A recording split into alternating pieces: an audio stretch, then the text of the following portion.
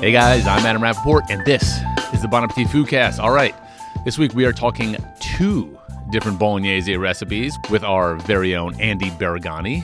First up is BA's best Bolognese, the most streamlined version of this classic dish that admittedly still takes some time so that it reaches a state of perfection. And then there is our cauliflower Bolognese, a vegetarian riff on the dish that subs in cauliflower and mushrooms for the ground meat. After that, I sit down with Basically editor Emil Stanek and our social media whiz, Emily Schultz, to go through a package in our March issue, A Beginner's Guide to Buying and Enjoying Wine. All right, let's do this. Here is Andy Bergani. Andy Bolognese Bergani, welcome to the show. Thank you. It's been a minute. It has. Listen, I'm going to get right to it. You know how much I love Bolognese. I do know. I think we all know at BA that you love Bolognese. But so do you, right? I do love Bolognese. I think we both have a lot of opinions, a lot of shared opinions. I think everybody has their thoughts on this iconic dish, and I think we did justice. It's funny because when you were developing the recipe for BA's best Bolognese, I wanted to argue with you more than I was able to because, weirdly, we were almost on the exact same frequency. Yes. But you're the one who had to actually develop the recipe, and when you're developing the recipe, you have to go through all the steps and measure and do all those things that we home cooks kind of don't do. But you're like, if this is going to go on the site, in the magazine, I've got to get it right. I kind of forgot how this even came up. Was it your idea or my idea where we didn't have a BA's best Bolognese? I think I brought up the issue that there wasn't like a basic Bolognese and one that didn't have to be like laboriously time consuming, but still took the requisite amount of time to coax out the most flavor and texture, et cetera, of this sort of iconic sauce. So, So from a recipe developer standpoint, where did you start with a recipe like this? Like what's square one? Well, I did my research. I definitely had made a few different versions of Bolognese. I made one where I would hand cut the beef. I did ones with different amounts of pork fat in the form of bacon or guanciale or pancetta. I've done versions with red wine versus white wine. And then I just kind of started researching the classics from Marcello Hazan, Paul Bertoli, Alice Waters, Silver Spoon, and saw what I thought made sense, what I agreed with, what I didn't agree with, and then kind of brought that all together and came up with my own version, or our own version, Yes. For BA's best Bolognese. So one thing I think where a lot of people, I guess you could say there's a misconception, maybe kind of like the quote-unquote meat sauce that a lot of us grew up with like in the 70s or 80s. What's interesting about Bolognese is there's actually very little tomato involved. Very little tomato. I actually don't want any fresh tomato or canned tomato. The only form of tomato I want in my Bolognese is tomato paste. So it infuses that with that sort of rich umami tomato flavor, but not like tomato saucy. So Exactly. So if not that, so walk us through it. Like where do you start with the Bolognese? I start with pork fat. So I render out pancetta. I chose pancetta with this recipe just because I love the flavor. If you really can't find it, you can use bacon, no biggie. And But not smoked bacon. Not smoked bacon. Yeah. And then I just take some thinly sliced pancetta, just chop it up really fine, and then I render it in a dry pan. Pancetta you can find at most, markets, Italian markets, and you can just tell the guy behind the counter, like, yeah, give me a half inch, and they'll just cut it through that log of pancetta, and it's like Italian unsmoked bacon. Exactly. But cured. Easy.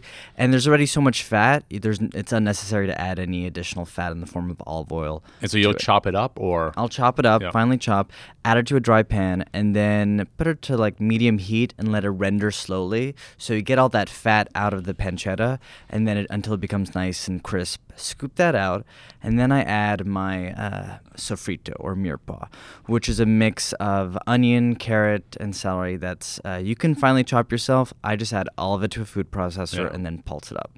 I think you would want it actually not quite pureed, but you don't want it big chunks, right? I don't want you to see the carrots. Yeah. I don't want you to see the onion. I don't want you to see the celery.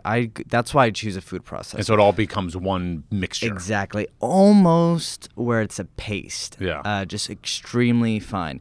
I add that to the pan with that has the rendered fat, and then I cook that down. I don't necessarily brown it. I just get it really, really soft and cooks out. And then once that happens, That's when I add the ground meat. Okay, so let's talk meat. So obviously you need meat in a bolognese. We had talked about this once on a podcast with Carla about meatballs. Are we doing beef? Are we doing the whole beef pork veal thing? Or what did you experiment with that? When it came to the pork, I didn't necessarily want to use ground pork, but I wanted to use a pork product, as in a salty pork product, whether that, again, guanciale, pancetta, or bacon. In regards to actual meat, I just thought I wanted to go with beef, just regular good old chuck. I skipped the veal. I didn't want people to buy a piece of meat where they had to chop it themselves. Like that's I've done insane. in the You past. did that one day. Why? What were you doing? I did that one day. I did that because it's based off a Paul Bertoli recipe where he takes a skirt steak and he hand chops it. It's like 1/8-inch diced skirt steak, and what you get is this incredible texture. That is such a wannabe chef thing to do. Well, I don't mean him. I mean you being the wannabe chef. And the thing is, like, I think I did this maybe 10 years ago. Like once in a blue moon, have made it since. But it's amazing. You get this incredible texture to it, and you really taste the meat. But with this, I went with ground meat. Once you kind of render the pancetta fat and all that, that's when I actually add the meat to that. So hold on the sofrito. I jumped a step. So when you cook out your pancetta, you have the crispy bits. You remove that, and then you're gonna add little like golf ball size pieces of ground meat to the pan. Wait. So you do the sofrito after the ground beef? Yes. Ooh, interesting. Yeah. So you're peeling off little balls, little golf ball chunks? size, little chunks. So you're not just throwing it all in there at once. And No. you're calling for this for 1 pound, which is not that much, but it's No, it's not. It's like a little. And you're not trying to brown the meat too hard. You just have these little clumps of meat, and it just gets a little bit of color in spots. It's probably pink in the center. It'll be gray and brown in some spots, and that's it. It's going to finish cooking in the sauce. So I'm not breaking it up and smashing it up? No, that'll happen later. Okay, so now I've got these little golf balls. I like the golf analogy. Do I remove those now? You remove the balls. Okay. Add the sofrito. Cook that down. And then you add your pancetta and your meat back into the pot. Okay. That's when you start smashing the meat. Okay. And I don't brown the meat too hard, because if you brown ground meat really hard, it becomes like this dry rubber band. Just kind of pebbly. Yes, not so good. And then once you got that going, I add 1 cup white wine. So this is another thing. I think people who haven't made bolognese before, because it's like what we kind of think of as a red sauce type sauce. You're like, oh, well, if I'm going to order pasta bolognese, I'm going to get a nice bottle of Chianti or Barbera or whatever. But we're adding white wine. I like white wine. I think a lot of the recipes, they went both ways. I saw recipes that use red or white. I like white just because you already have a lot going on with the pancetta, with ground meat, tomato paste. I wanted something a little bit more delicate. And I just think it lets everything else kind of shine through. It's a bit subtler. Sometimes you get like, if you got like a Barolo or something, it's like it's too assertive. It makes too much of a statement. And in your case, you just want to bring in some fruity acid and some good acidity. Yeah. And when I add that wine, at this point, it's on like medium low heat. Oh, that low. Okay. Yeah, really low. And it takes about 20 minutes, I believe, for it to cook down. It doesn't happen in like 4 or 5 minutes. It's really, really slow, because I don't want anything on medium high once I add all those components together. The meat, the sofrito, and the pancetta. I want everything to just cook really low and slow. So this is not like one of those like restaurant cook recipes where you're on a fiery hot stove and flames everywhere. You if there's take your one time. big thing to take away from this recipe, is just like go really slow with Sunday afternoon, Yes. you got nothing to do. Absolutely. Don't try to be making this on a Monday. Once you add the wine and it has cooked off, that's when I add... Is there a way you know that it's cooked off? When the pan is pretty much dry. Okay, Yeah. so you're looking. Okay. Exactly. And then I add a 1/3 cup tomato paste. This is the ingredient that I played with the most. It started with 2 tablespoons, then it went to a 1/4 cup, then I went to a 1/3 cup. And what I was doing with that is I was trying to achieve, one, the right color. It needed to be... I don't want it to look like a red sauce, but it needed to have the right color. I don't want it to be too brown, and I wanted the sauce to impart good acidity from the tomato paste, and I wanted that umami flavor. And so it could take up to a 1/3 cup tomato paste. And when you add tomato paste to this or any sort of stew, like you want the tomato paste to cook a little bit, right? Absolutely. This takes about... Sometimes if it's a small amount, it takes maybe 3 minutes to cook down. This goes for 6 to 8 minutes, and it just will darken. That's how you know, and it will start to stick to the pot. Yep. That's when you know it's ready to keep going. From there, I add a bay leaf. I like a bay leaf in my bolognese. I think it's one of those secret ingredients. Yeah, a fresh bay leaf does wonders. I swear, Laurel Bay, if you could find it. Maxine Rappaport, when I was growing up, she was throwing a bay leaf and everything. I'm like, why do we need the bay leaf, Mom? I promise you, one of the most streamlined, simple versions of this classic you throw a dish. bay leaf in. You throw a bay leaf in. And then I add some freshly grated nutmeg. I like nutmeg in my bolognese. I don't think that's too much to ask. I think it should have a bit of... That's kind of a very northern Italian thing, right? I didn't know that, but... Well, no, but you also see it with like the cream dish, like a bechamel sort of based sauces and whatnot. Nutmeg. Yeah, you'll see the grated nutmegs in I there. think it does wonder. You shouldn't necessarily taste the nutmeg, but it's just enough to kind of be like, this It's also like if you make a good homemade mac and cheese, there's often a little nutmeg in there. Yes, yeah, it does. It's one of those things you don't know it if you're eating it, but there's a little something. You've built a lot of layers of flavor. A lot of layers. You have your sofrito, the meat, the pancetta, the wine is cooked out, the tomato paste is sticking to the pot, you have the bay leaf in there, and the nutmeg. Then I add 2 cups of stock, chicken stock I go for. Not beef stock, not veal stock. Again, something subtle. Something subtle, and it's all about letting the ingredients kind of come together and shine and not have one take over. And so I go for chicken stock. If you make your own, that would be ideal. If not, go for a low-sodium version. So can I just say one thing, which is, and I know this is not every state, but there's this movement, I don't know, of a lot of good quote-unquote artisanal butchers these days. You see a lot in New York, from Fleischer's to Dixon's Farm Stand and all these places where they all have really good stock in their freezer cases. Oh, yeah. You can buy a quart or a couple quarts, and it's so good to have. They got the good stuff. Take it home, leave it in your freezer, and then when you want to make bolognese a week or 2 later, you bring it out. Exactly. They have the good stuff. It's going to be a little bit more expensive than the box stuff, but it's definitely worth it.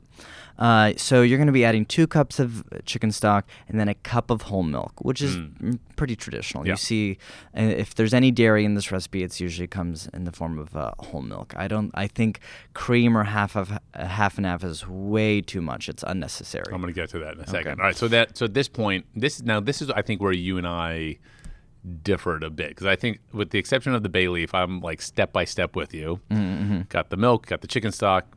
Put it on. It's all in a nice Dutch oven or whatever, over medium-low heat. Medium-low. This is low. low. You should basically see a bubble or two every now and then. And you're taking a wooden spoon, or if you have like a potato masher, and you're just mashing down on that meat every so often. But what does every so often mean? I'm like every 10 minutes, every 15 minutes. It's really just to break that meat up, and so it just becomes like little beads and develops this velvety texture.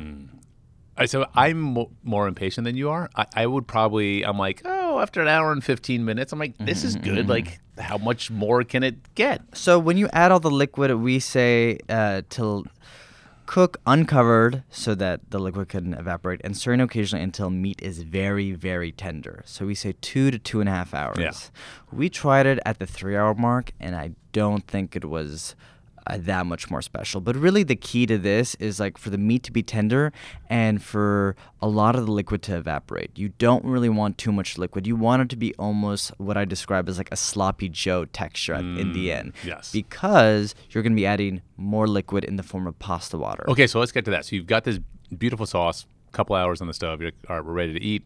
Or when you are ready to eat, you make sure it's warm.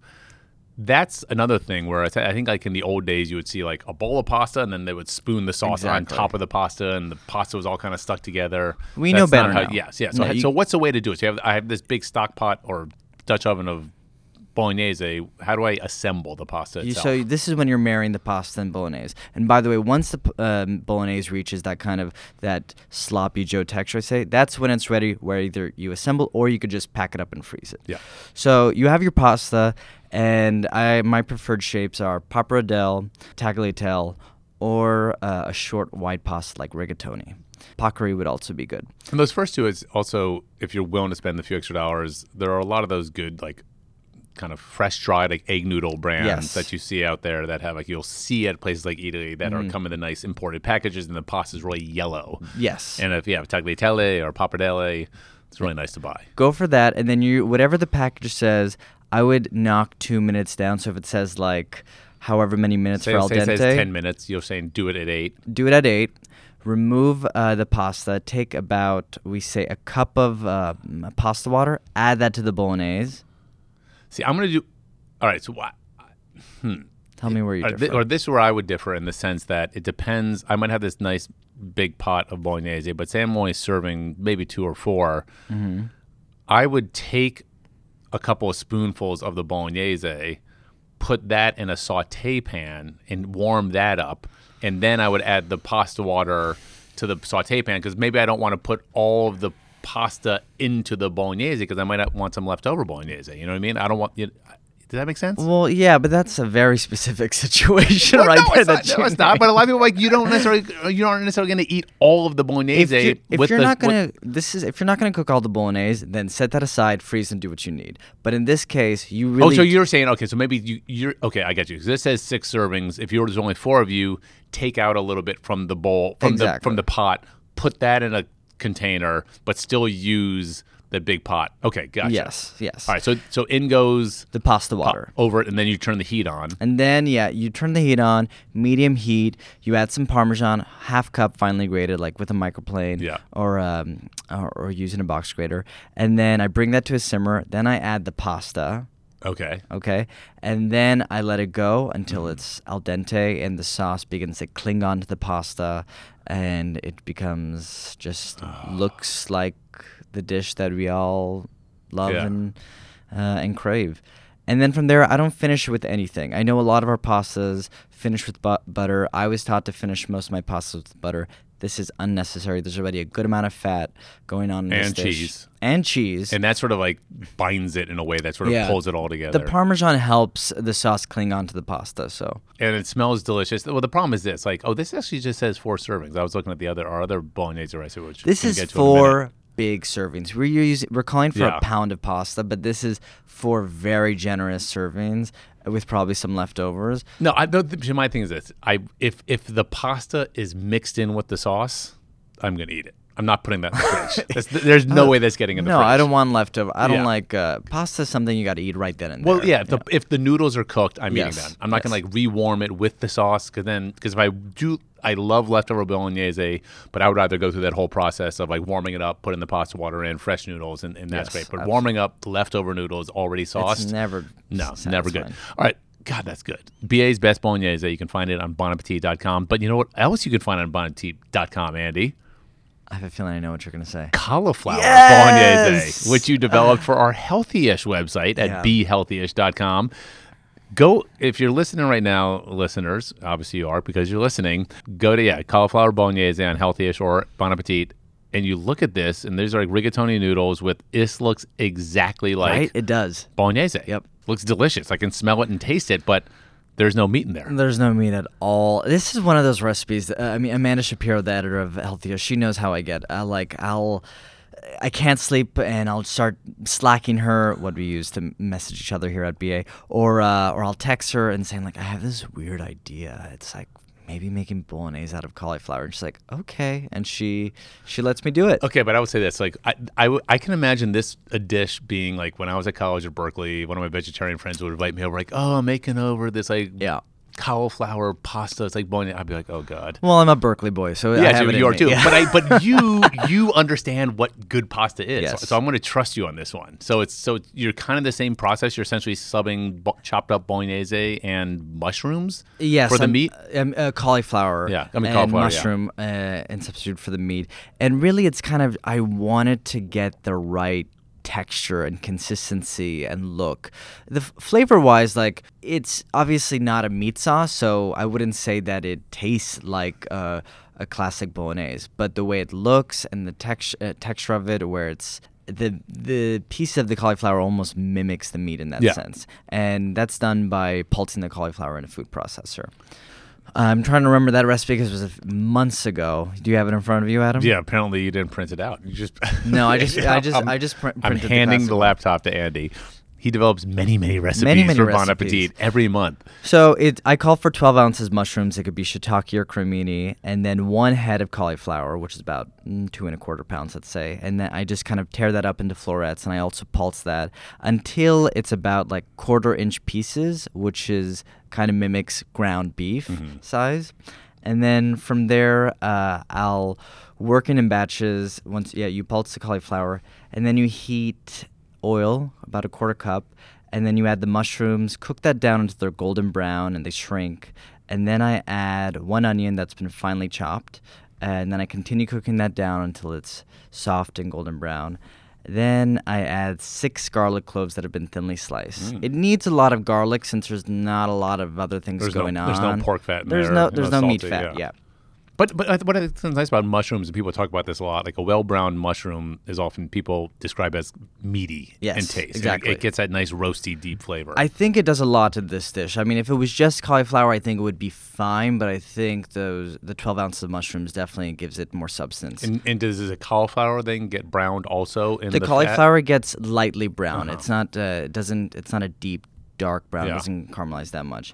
And then I add sliced garlic, dried chili flakes. I just think in this dish you need some kind of heat.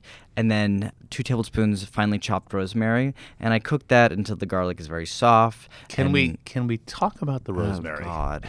Okay, what do you want to talk about? Well, I heard there were a few comments, and I myself am curious about the rosemary. So I will say, what were the comments about the rosemary? I don't know. You don't read the comments? Oh, you're talking about the readers' comments. Yes. So I think some people you either love rosemary or you don't like rosemary. I don't think that's one of those. I think with this dish, it's a confident herb. Yeah, it's there. It's present. Could you swap? Could I put thyme instead of rosemary or something? I think thyme is more annoying than rosemary. Picking those little leaves, it is. I think you could use. What about thyme. Oregano? Oregano is a very absolutely. popular. You know what? Yeah. Can we put that in the recipe? Yeah, sure. Okay. Yeah. You can add. I just find rosemary is a very piney herb, and I love it with lamb or something. But it's a lot. That's fine. You could go ahead with oregano. I would use fresh oregano, not dried oregano though. So you add that, and your pan is still pretty dry now. You have the onions, the mushrooms, the garlic, the chilies, the rosemary, and then I add tomato paste, 1/3 cup. That's again a good amount of tomato paste.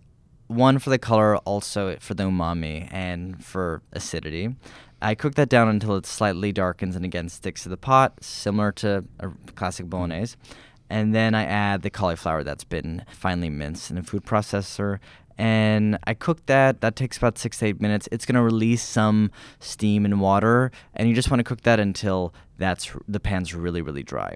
Season that with salt. This dish can take a good amount of salt. And then once that's kind of your base right there. This cauliflower mixture, it's still pretty dry. You're not adding any liquid to this because everything's pretty much cooked, and the liquid that you are going to add, it's going to be in the form of pasta water. So you have your pasta cooking. Again, I kind of went with the classic bolognese shape, so that's a rigatoni, tagliatelle, or pappardelle. I did rigatoni in this case. I cooked that for about 12 minutes, 2 minutes before it's al dente, and then add the pasta and pasta water. I add 1 cup pasta water and 2 tablespoons butter. Yeah, because in your mind, you need the butter because you don't have the pork fat or beef fat. You need something lush. It's not a lot of butter. You need that fat. It's just going to bring the sauce together, and already it's a very lean dish. You just don't have a lot of fat in it besides olive oil. If you're vegan, would you just add some more olive oil then, I guess? Yeah, I would add more olive oil. I mean, olive oil is as incredible as it is. It doesn't have that kind of magical effect like butter has with pasta. And then once you have the butter added to the pot with the pasta and pasta liquid, then you're just tossing constantly until the sauce begins to cling. I add a bit of Parmesan here. That also helps with the sauce to cling onto the pasta. And then that's when it's kind of ready to serve. And then I add a little bit of chopped parsley right before I start dividing among bowls. Just something bright and fresh. Just something to bring it back to life. Like, I think a little bit of chopped parsley goes a long way in this dish. And then plate it up, add a little bit more olive oil and more Parmesan, and call it a day. When are we shooting? When are we shooting our Bolognese video? Have you shot that yet? I haven't done that, but they've been telling me that I'm gonna do it. I actually said no, like wait, and now I guess I'm coming on set for that one. Yeah, it's a good one. It's a really good dish. All right, you can check out both of his Bolognese recipes at bonappetit.com. BA's Best Bolognese and Cauliflower Bolognese, and look for a video soon. Thanks, Andy. Thanks, Adam. Okay, thanks to Andy Bergani. And now we have Emil and Emily talking wine. So, Emily Schultz, welcome to the pod. Oh, thank you. We're recording. Wow, cool. Emil. Hi. We're talking wine. Wine. The basically guide to wine. Basically guide to wine. Cheers to that. Cheers to Yeah. that. It's like 3 p.m. on a Friday. Good time for a glass of wine. Great time for a glass of wine. What are you guys drinking? We are drinking a little pre-release of a wine called the Marigny that our friend Andy Young makes. This label's called St. Reginald's Parish from Oregon. And he's actually going to be in the pod a couple weeks from now, something like that. And Emma just nodded. It'll be on in a future pod in a few weeks. But he's from like New Orleans, Louisiana, moved to Oregon. Yeah, son of a preacher, son of a Baptist Literally. preacher. Did not grow up Don't drinking give wine. too much away. Oh yeah, Sorry. We'll keep it for the next spot. So this discussion is about some just basic tips for buying and drinking wine at home. I'm gonna start off. I think I'm probably like a lot of people. I like to drink wine. I enjoy it at dinner. But when I walk into a wine store, I see this like whole wall of wine, and I literally just freeze. I'm like, I don't. It all looks the same. I don't know what to do. Yeah. I mean, I think that for me, the thing that really helped me to turn a corner and feel less overwhelmed by like the crazy wide world of wine was picking 1 or 2 wine stores, ideally like near work or near my house, that I became a regular at. Instead of just going, I used to, when I would buy wine, I would go to like all these different stores, whatever was closest, whatever was convenient. And, every time you go in, you're looking at different wine. So if you have a couple of stores that you like, ideally places that are focused on wine, if it's not too much to ask, a place that focuses on, small and independent producers, not like big, corporate wine, then you're going to walk in and you're going to, all of a sudden, you're going to get a bottle that you like, and then you're going to come back and you're going to see that bottle again. And you're like, oh yeah, that wine. And then you're also going to be able to come in, and maybe the people who work there are going to start to recognize you. Maybe you're going to have a conversation with them, and it's going to feel like less weird than like asking a stranger at a wine store every time, where you're going to find the light juicy reds or the like really crisp whites. They come to know your taste, you come to know their taste. At more than one time, I've like had a person at a wine store that I've been like, I don't talk to that guy. Yeah. He doesn't get me. He doesn't get me. But I think that's an interesting point about whether either close to where you live or close to where you work. That is like, it doesn't have to. You're like, oh yeah, that actually place is nearby. Like Schultz, do you go to Chambers Street, or where do you do? All the time. Which is a few blocks from here. Yeah. I also think, going off of that, following them on Instagram. Oh. What do you mean? Explain. So, especially because like so much inventory is coming in and out, I find that a lot of the wine stores that do have those like small batch limited release wines post on Instagram before they would like update their website or newsletter or anything like that. I never even thought about a wine store having an Instagram account. The only people I follow are like wine stores. So Schultz is like lined up outside of Chambers Street like Saturday morning at like 9 a.m. like a Supreme drop. There have been times when I've DM'd wine stores like, can you just save me a bottle? I'm coming after work. Wow. So So that's extreme. But I also don't think it's extreme, because if you see something that, I don't know, has a cool label or the color is really pretty, you can kind of do some research on your own before you go into the wine store and learn a little bit about that. See, that's good, because when you're at the wine store, sometimes, like I said, I have performance anxiety in the wine store. And like, oh, I got to be somewhere, and I'm looking like, okay, I'll just grab that. Whereas if you have time on the way there to read up the wine. I also think that following your favorite wine shop on Instagram is a good way to remind you that it exists. True. Too. I sometimes follow accounts on Instagram that I'm like, remember that brand exists because you meant to go to that store You or like whatever. it. You're like, Yeah. oh, right. It's interesting you mentioned like the salespeople. There's a little wine shop near where I live on 8th Avenue in Chelsea, the Foragers Wine Shop. And it's nice in that there's not a lot to choose from, which I kind of like. Totally. It's not overwhelming. There's a couple of salespeople, and one of the guys, he sees me fairly often. and I'll ask him about a bottle. He's like, "Oh yeah, you'll like that one," because he Yeah. remembers that if you like that, then you're gonna like that, and that's similar to that. And he kind of like they get you dialed in. Totally. That's a dream. And, a lot of places, if a lot of those kind of smaller, like cool boutique wine stores that are small and have like a limited, manageable selection, a lot of them will have like loyalty programs and stuff like that. Yeah. Like a couple of stores that I go to where like, you give your name and then you'll get points towards like a free bottle of wine or something like that. But they're also keeping track of what you've been buying if you have like an account with them. So it's like, I'll be like, did I have this before? And they're like, oh yeah, you drank this like, you bought this like 2 months ago. And you're like, I did like that. That was good. Okay, well, let me ask you a question. Let's say your wife, for instance, lives in Buffalo, and when you go visit the in-laws, John is drinking vodka on the rocks. Linda doesn't drink at all, so you've got to go to the wine store in suburban Buffalo where you don't know anyone, you're not familiar with the selection. Are there any sort of things I can use to sort of narrow the scope about what I should buy when you go to an unknown wine store where you don't know the salespeople? Well, I definitely think there are certain grapes that you can look for where they're going to be reliable, even if it's in a more corporate wine versus the small batch stuff that we gravitate towards. What do you do in this instance if you're going to a bigger, more suburban store that doesn't have the cool indie wines? Like, what do you do? Like, what am I going to buy? Yeah, what are you looking for? How do you narrow your scope about, all right, I'm going to look at this, but not all this stuff? I tend to go for red over white. Interesting. I find that some, like the cheaper whites, sometimes are too sweet for me. My mom really likes all those kind of like mid-Italy wines, so I usually do that because when I'm in these instances, I'm with her, and I find that those are always really reliable. But I'll usually just use like my own judgment over the people who work at the store. Right. I feel No like often offense. that's a case where I'm like, I don't think that I'm going to get what I'm looking for out of my customer service experience necessarily. So I do kind of go rogue. I mean, there are certain things that I look for, like Vino Verde, which is like dumb cheap. It's like normally like $8 to $12 a bottle.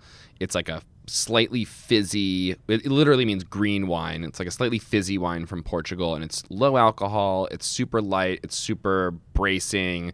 I like to describe that as the Sierra Mist of Portugal.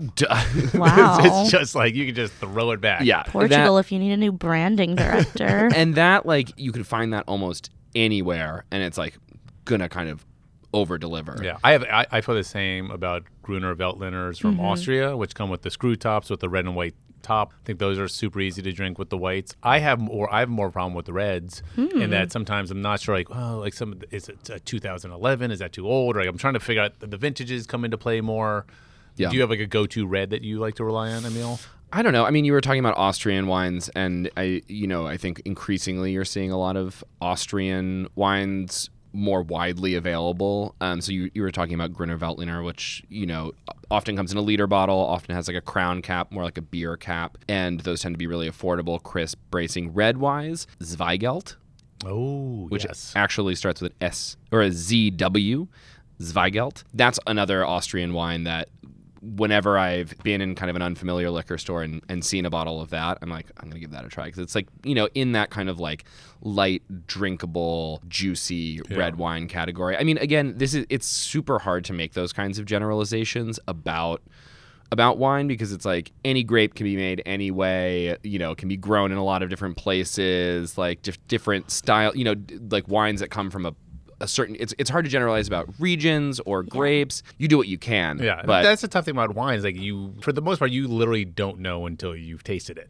Right. Whereas I can walk into a butcher shop, I can look at a steak and I can go, oh, that's a good looking steak. Totally. Or the green market in the summer, a good tomato kind of when you see it. Yeah. I mean, I would say red wise also just, we've talked a lot, we like Gamay in the sense, the grape from France, and just easy to drink, buy it relatively young vintage. It's not like a big wine that needs to age, et cetera, et cetera. Right. I mean, I think the other thing that is important to note is that, like, if you're a person, like the three of us who drink wine really regularly, every bottle that you buy, you're learning something about Agreed. wine. You're learning about an importer that you really like, or maybe you're learning about a grape or a region, and you've got some kind of intel. Even if it's not a bottle that you love, you learn something. Can we talk about importers, because that's something that not until I've been hanging out with you guys at Bon Appetit did I ever even think to look at the back of the label to see who the importer is and what that might say about a wine.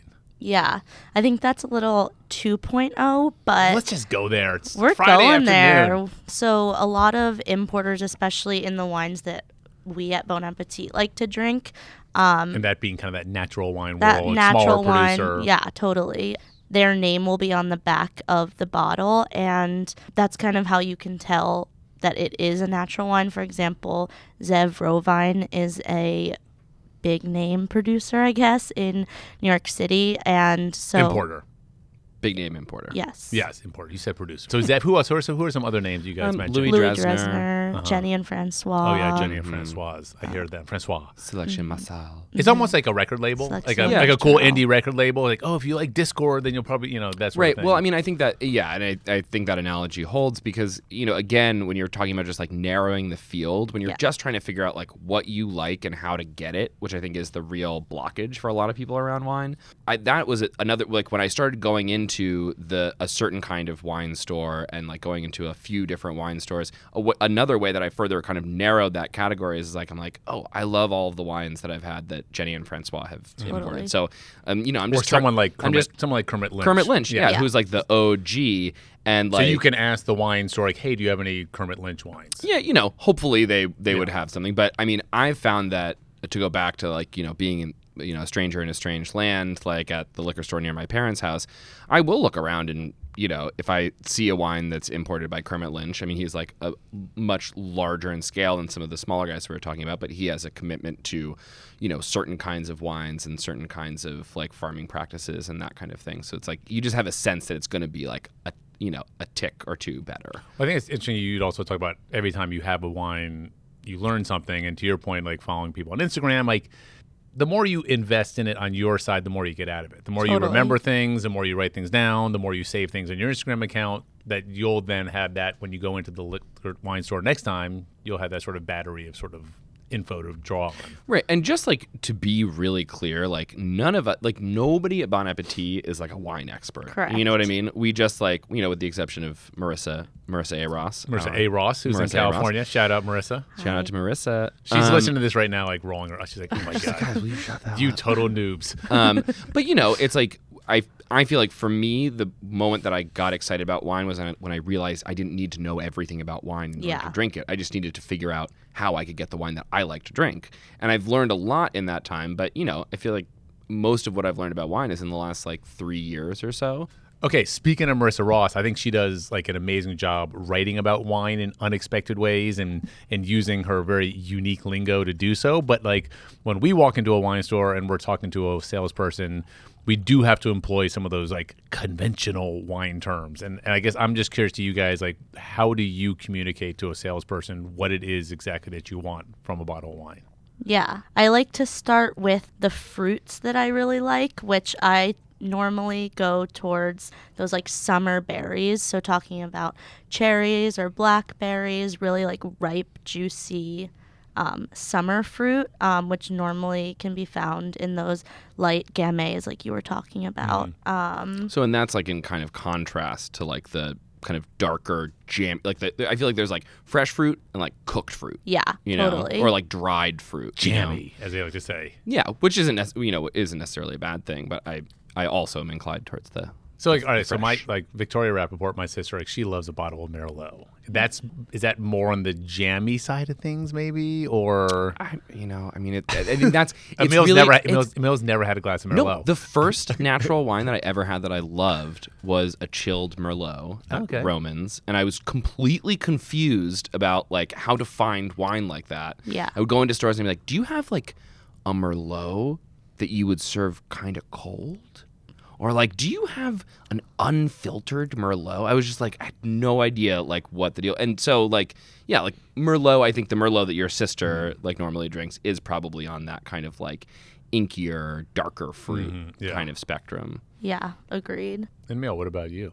Oh, what about me? Lingo-wise? Yeah, lingo. Like, yeah, what sort of terms do you throw around? I think definitely like, after fruit, I think I would want to talk about what's known as body, which is kind of like the texture of the wine and like That's how always confusing. What does that mean, though? Well, I mean, okay, think about something that is kind of, it's really like light and or like light and heavy. You know, Okay. do you want that kind of wine that's going to kind of like really linger in your palate and feel kind of like a mouthful? You know, it's like a heavy cab sauv totally. versus Or like in white wine territory, you think about like an oaky Chardonnay, you know, Big. which is going to be like kind of have like a little bit more of like a mouth coating sort of quality versus something that you're like, is it something that you're going to sit and sip and kind of ponder, or do you, which is to me how I think about kind of like a fuller bodied wine, or do you want something that's going to be like light and juicy and chuggable? Yeah, I like that.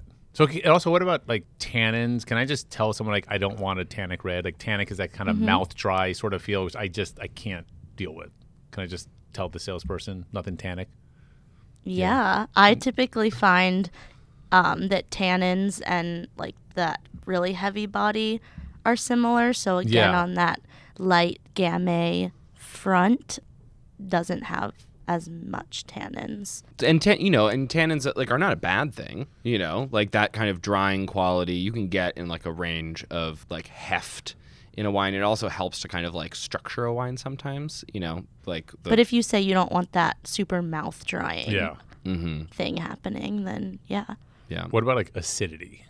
Well, I feel like that's like the sweetness and acidity are like two of the things that are like really closely linked and are really interesting. Like acidity, right, is like, you know, you think of acidity, you think about like lemon juice or like citrus. You think of kind of that kind of like puckery sort of like mouth-watering quality. And, you know, a wine can have a lot of acidity and that you experience that like, ooh, I feel like I'm drinking lemonade, or I feel like I'm drinking like a wine that has a lot of tropical fruit flavors, like a white wine. You're thinking about like pineapple and citrus and whatever. Like that's definitely going to be like high acid.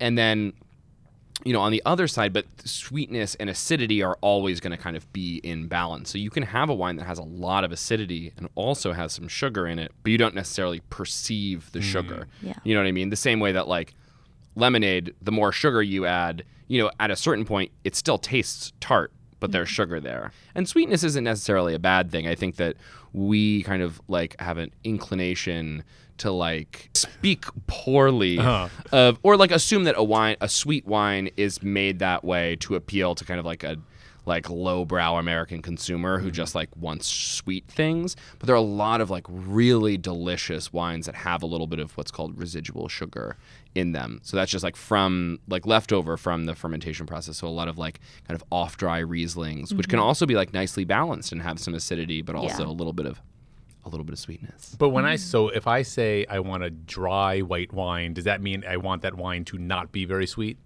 I think it's about the perception of sweetness. If you want a dry white wine, that's going to be like, you know, if you want a bone dry wine, that you shouldn't really detect any sugar on the palate. I want a grassy Sauvignon Blanc or something. Sure. All right, so let me ask you this. When you're at the wine store, how much are you thinking of what you're buying in terms of what you're going to be eating for dinner that night when you get home or when you get to your friend's house?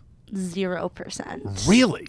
No, it's what I want to drink in that moment. She's a maverick, folks. Wow. Yeah. So you're like, I'm drinking red even though we're doing this, or this is what I'm in the mood for. It's a hot night. I'm buying this chilled bottle of whatever. Yeah, like 100%. I feel like people get so hung up on the wine pairing thing, and it's like, you know, having like elaborate charts and whatever about like what. But again, it's like, you know, I feel like it's such a complicated thing, and so many wines can go with so many different foods, and a lot of it has to do with like, do you like contrast? Do you want it to complement? Like, you know, it's like somebody might want to have like something, you know, acidic with an acidic dish. Somebody might want to have like something that's kind of darker and more ponderous with an acidic dish. It really, I mean, and so I feel like our answer to that is drink what you like with what you like. I mean, it's interesting, like, you know, much has been made the last several years about rosé and like summer water and that sort of thing, and how people drink so much rosé in the summertime. And when people are drinking rosé in the summertime, they're not thinking about what it is they're ordering. They're just drinking rosé for dinner because it's hot out and they're outside, and whether it's steak or fish or pasta or whatever, like they're just throwing it back. And like, there's no reason that same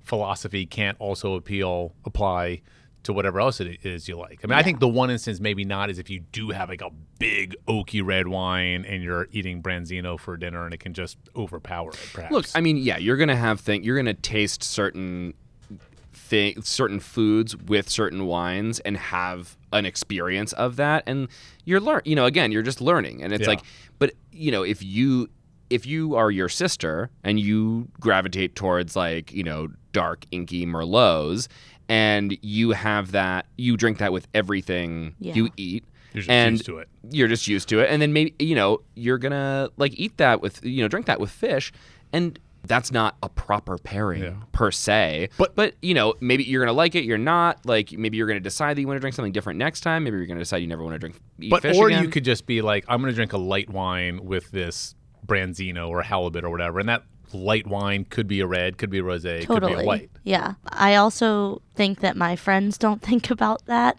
So my one bottle contribution isn't going to like make or break it. So I don't really sweat the small stuff. Do you mean that they have several bottles, or you're bringing the only bottle of wine? No, everyone is theoretically bringing a bottle of wine, but they're not thinking about, for example, I went to Wu's Wonton a couple weeks ago with them, which is a BYOB. Wait, who is them? Who's your crew at this point? Oh, these are my friends from college that live in New York. Where'd you go to college? Rochester Institute of Oh, Technology. yeah, we talked about this. Shout out to RIT. RIT. Oh my gosh, cold up there.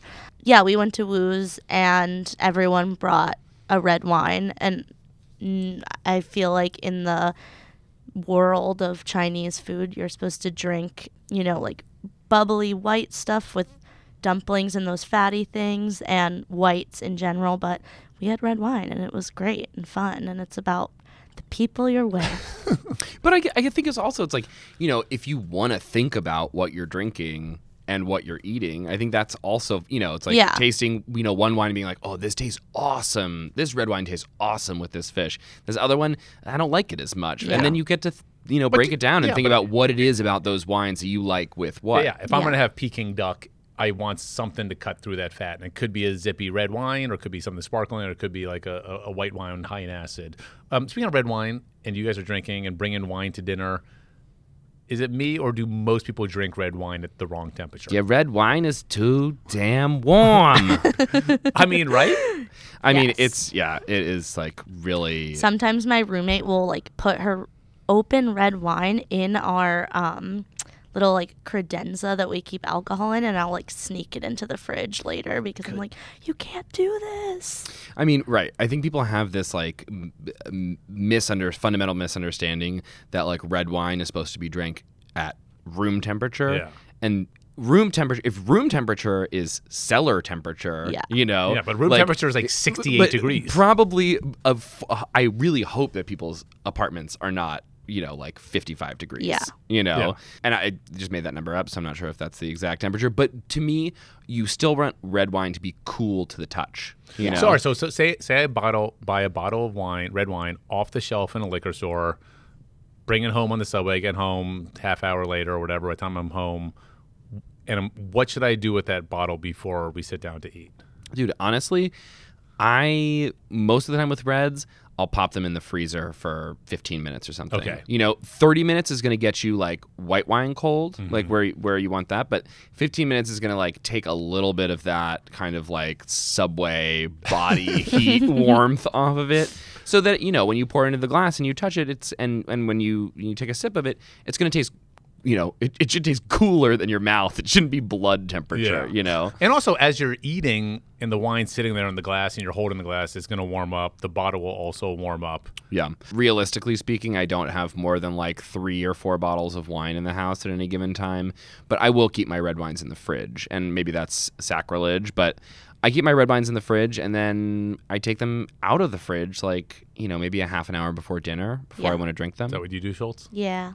Yeah, it feels like, in terms of that kind of like, oh, like I really want to drink this wine now, but it's too warm. Like it's like I would rather take it out of the fridge and drink a glass that's a little too cold than drink a glass that's a little too warm and then have it in the in the fridge or the freezer. Also, and like I'm not going to purport to understand how to keep a wine stable and this and that and cellar temperature and store it, but it's like I know at least in most places in this country in the summertime when I'm at work.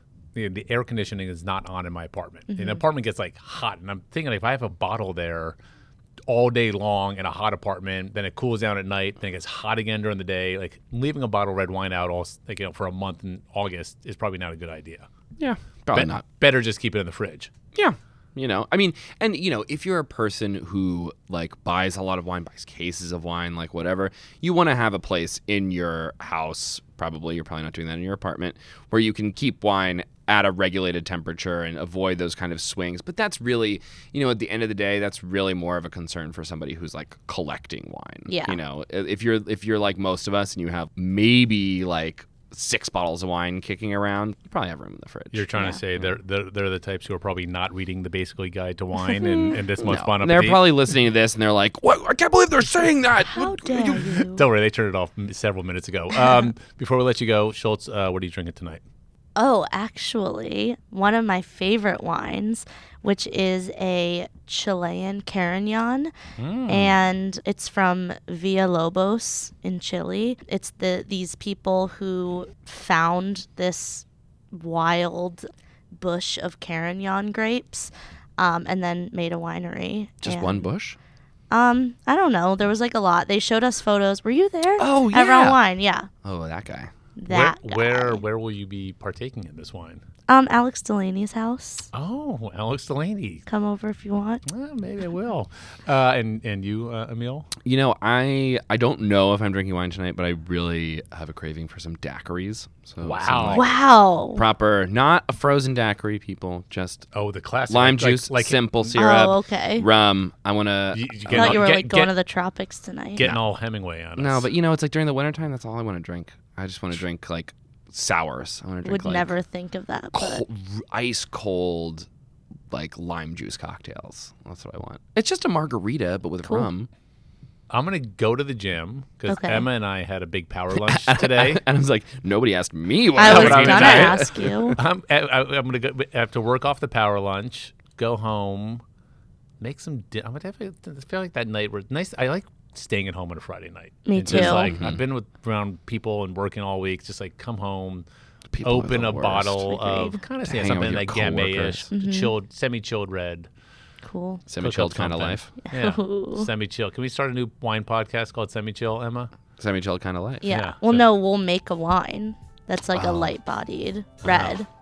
A wine that is in sync with the podcast and an Instagram Yes. account. Instinct's Yes. a different band. Ooh. Emma Schultz, thank you. Thanks, Mr. Rappaport. Thanks, Emil. Anytime.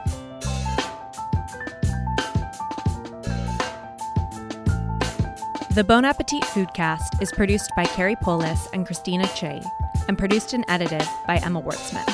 Our theme music is by Nathaniel Wartzman. We have new episodes every Wednesday, and if you want to tell us about this or any other episode, email us at bonappetitfoodcast@gmail.com. Thanks for listening.